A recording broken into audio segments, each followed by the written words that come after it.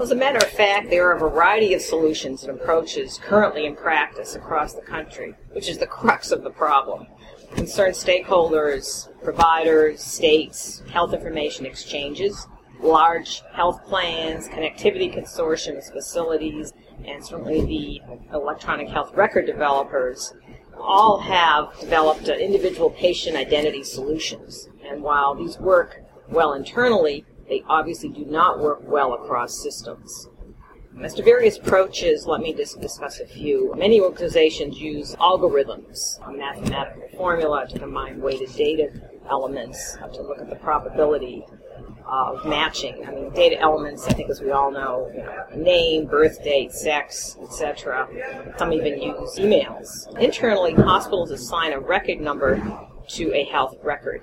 Obviously, this works internally, but it's not practical for exchange of data beyond the hospital or the system. There are currently no healthcare industry standards or required data elements. Organizations and health information exchanges struggle in how to determine the best information to include. And reportedly, there are error rates from 5 to 8% are quite common. And let me just discuss a couple examples, if I may.